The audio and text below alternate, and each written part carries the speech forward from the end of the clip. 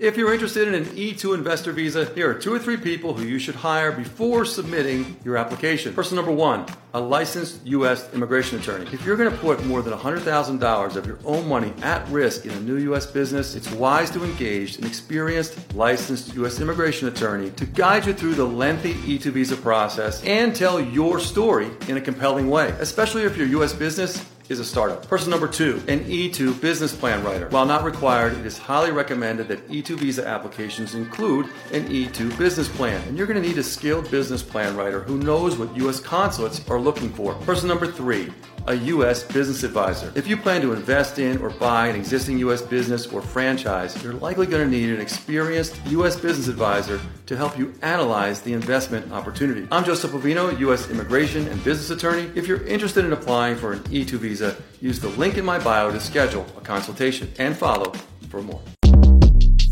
Shortcast Club.